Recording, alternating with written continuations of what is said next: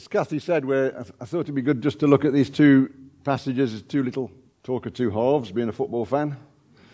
And now my team are up to 7th in the league, I can talk about it. So I changed the title actually, I don't know if you noticed, I called it God's Character and Our Response. And so I want to talk a little bit about God's character in the first part. Chapter 6 and 7 of Micah follow the same pattern as the rest of the book. The people of Israel, they sin. God denounces the nation for that sin, tells them that judgment is going to come as a result of that, but then there's always hope. And chapter 6 verse 1 begins with, listen to what the Lord says. So that's what we're going to do this morning, hopefully. The message is loud and clear at the beginning of chapter 6. God says, I did so much for you. I've really done so much for you. Particularly, I led you out of slavery in Egypt into the promised land. And I brought you in there because I love you so much. But then he says, over the 500 years since then, you've continually rebelled and continually turned away from me. And sin is everywhere. And this is Susan's slide. I pinched Susan's slide from 2 weeks ago, and that's just a list of some of the things that Susan had drawn out of Micah, the sins that were in the nation. And sin had affected every part of their society: politics, religion, business and trade, communities, family life. The powerful were oppressing the weak, the poor, and the vulnerable. And in fact, in chapter 7, verses 5 and 6, it says it's so bad you can't actually trust your spouse or your children. Listen to what it says. Do not put trust in a neighbor. Put no confidence in a friend. Even with the woman who lies in your embrace, guard the words of your lips. For a son dishonors his father, a daughter rises up against her mother, a daughter-in-law against her mother-in-law. A man's enemies are the members of his own household. Are things much any better today? Wouldn't take long to flick through the news, and certainly with politics we can find plenty but right through to family life and some of the things that have happened in families this week and the week before. It's still true. And Micah says, because of that, because of the corruption that's going on, God is going to judge. But as we also heard, if you were here when Graham spoke a few weeks ago, that's actually good news, because the fact that God is going to judge sin is good news, because it means he's not going to let evil and injustice win out. And Micah concludes his whole book, his prophecies, by focusing on the character of God. And so I thought it would be good to do that. So I just want to look in this first part at those verses from chapter 7, verses 18 to 20. Just work our way through them as a source of encouragement. It starts off, who is a God like you?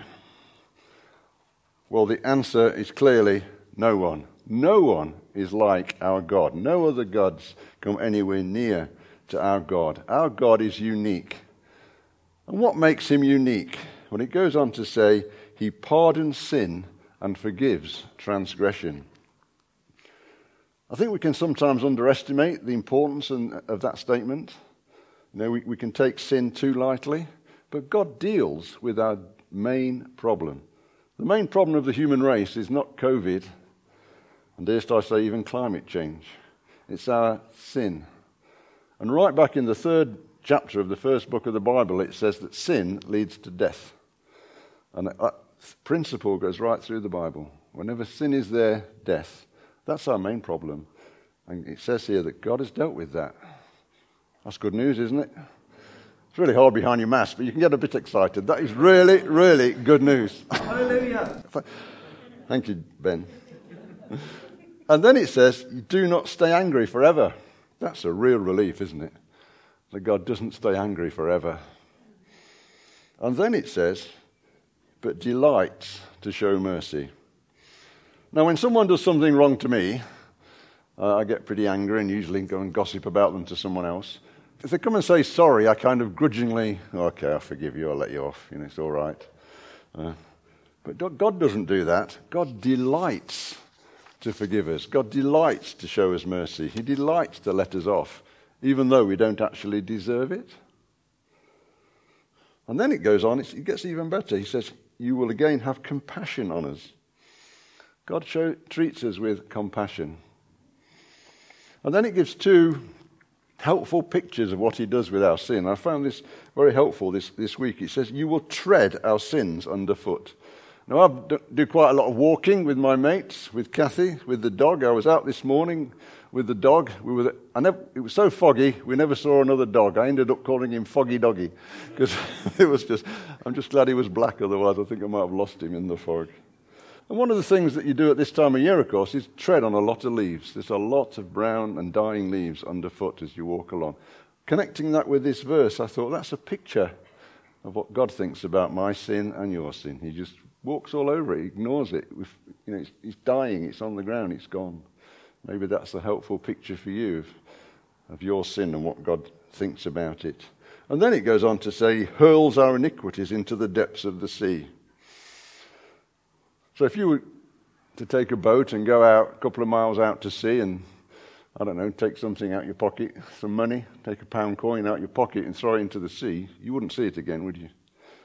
You wouldn't see it again. That'd be the end of that. It'd go to the bottom. And that's again the picture of what God has done with our sin. He's hurled it away. It's gone. It's forgotten.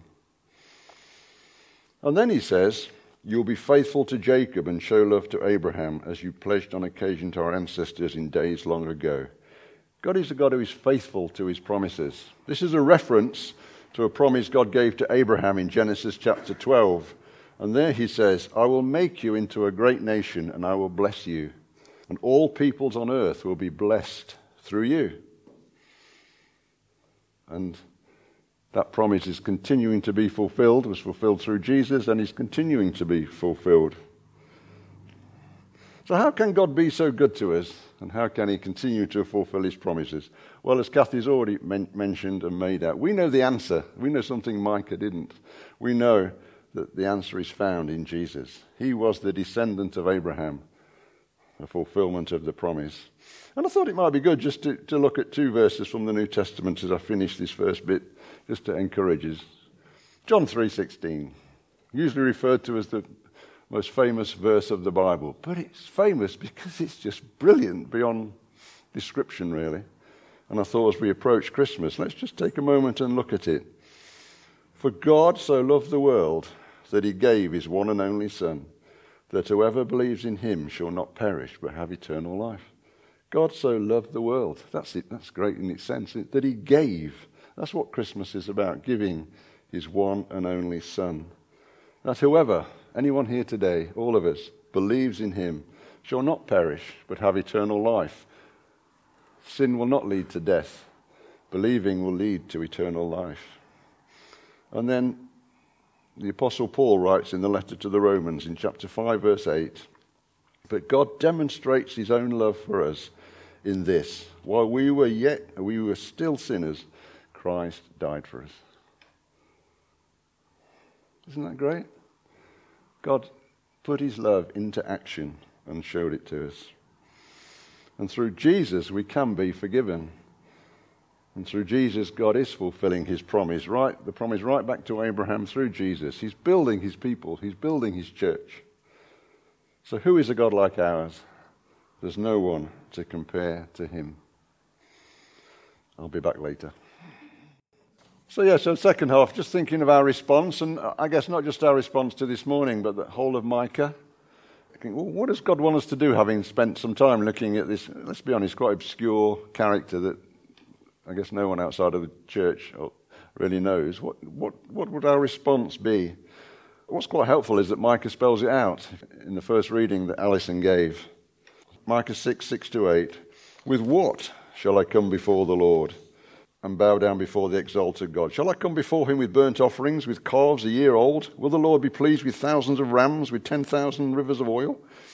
Shall I offer my firstborn for my transgression, the fruit of my body for the sin of my soul? He has shown you, O mortal, what is good, and what does the Lord require? To act justly, and to love mercy, and to walk humbly with your God. I think it's natural to think what pleases God is our worship, especially if it's costly to us and very elaborate. Wouldn't God be pleased if I sacrificed thousands of sheep, he says. I was trying to work out what the equivalent of thousands of sheep were, because I'm sure none of us are going to do that. I struggle, actually. If you've got any ideas afterwards, let me know. But maybe if I went to church to every single meeting or every single day, or if I gave lots and lots of money, or if I joined every rota that the church has got. Yes, please. That's it, we've cracked it. Now, there's nothing wrong with sacrificial worship done out of a response of gratitude to God for what he's done for us. But it's interesting, what mattered more to Micah was how the people lived in everyday life, at home and at work. See, God wants 7-day-a-week Christians. There is no sacred, secular divide. There aren't these things that are Christian, if you like, and these things that aren't. That's not true. We've seen that in Micah when he's condemned all avenues of life. See, what we do on a Monday or a Saturday is just as important as what we do at 10:30 a.m. on a Sunday. And if how we live 6 days a week is not in accordance with this verse here, then I'm not sure how valid our Sunday worship is, to be honest.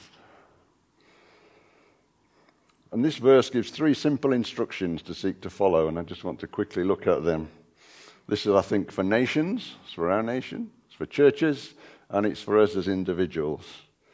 It says to act justly. This is about outward behavior, the way we go about life and what we do out there. And it talks about loving mercy.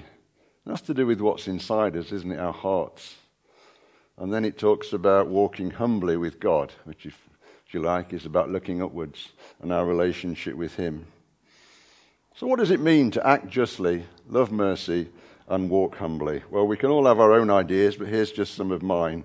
To act justly. Well, for a nation, it means having a legal system that's clear on what's right and wrong, and which protects the vulnerable and treats everybody fairly.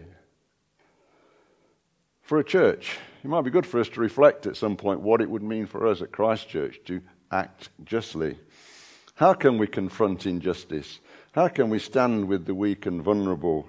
How can we value everybody as equal? And then for individuals, what does it mean for me and for you? I think it means that we are clear what's right and wrong and seek to live according to what's right, according to what God wants. If we have another look at Susan's slide, I thought, I've got this great idea. I'll get Susan's slide and I'll write the opposites. And I realised I couldn't always get the opposite of these words. So I've written at the bottom, it's the opposite of these things.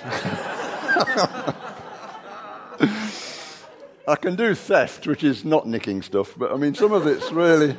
There's laziness up there. Ooh. But it is not doing those things, but seeking to do the opposite. And it's about treating everybody fairly and without prejudice.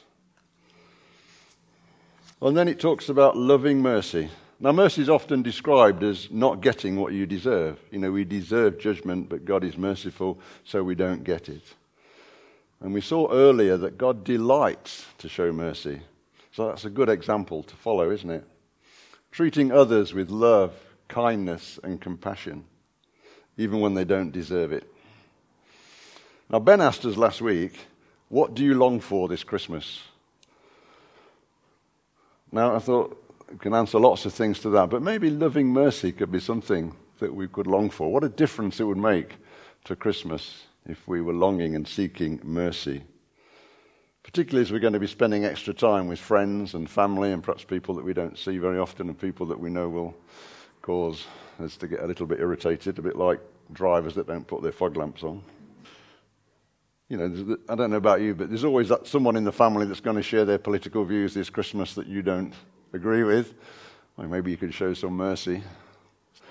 Or maybe there's that lazy adult, you know, that turns up just when the meal's ready and sits down in front of the television when everyone else is clearing up and washing up, you know. Or maybe there's the brother who drinks too much and decides to tell everybody what he thinks. Or maybe there's that child, that precocious, fractious child, not yours, of course, you know, that drives everybody mad. Now, I'm not condoning their behavior, but maybe our response is somehow to work out how can we show mercy. And then to walk humbly with God. I think this is about learning to trust him and depend on him rather than our own abilities. It's acknowledging our need of him, that he leads and we follow. So I think the message of Micah is still relevant today. God is angry at our sin. He will act to judge. But in Jesus, he's opened up a way for us to be restored back into relationship with him, to be forgiven, to be shown mercy, and to be shown grace.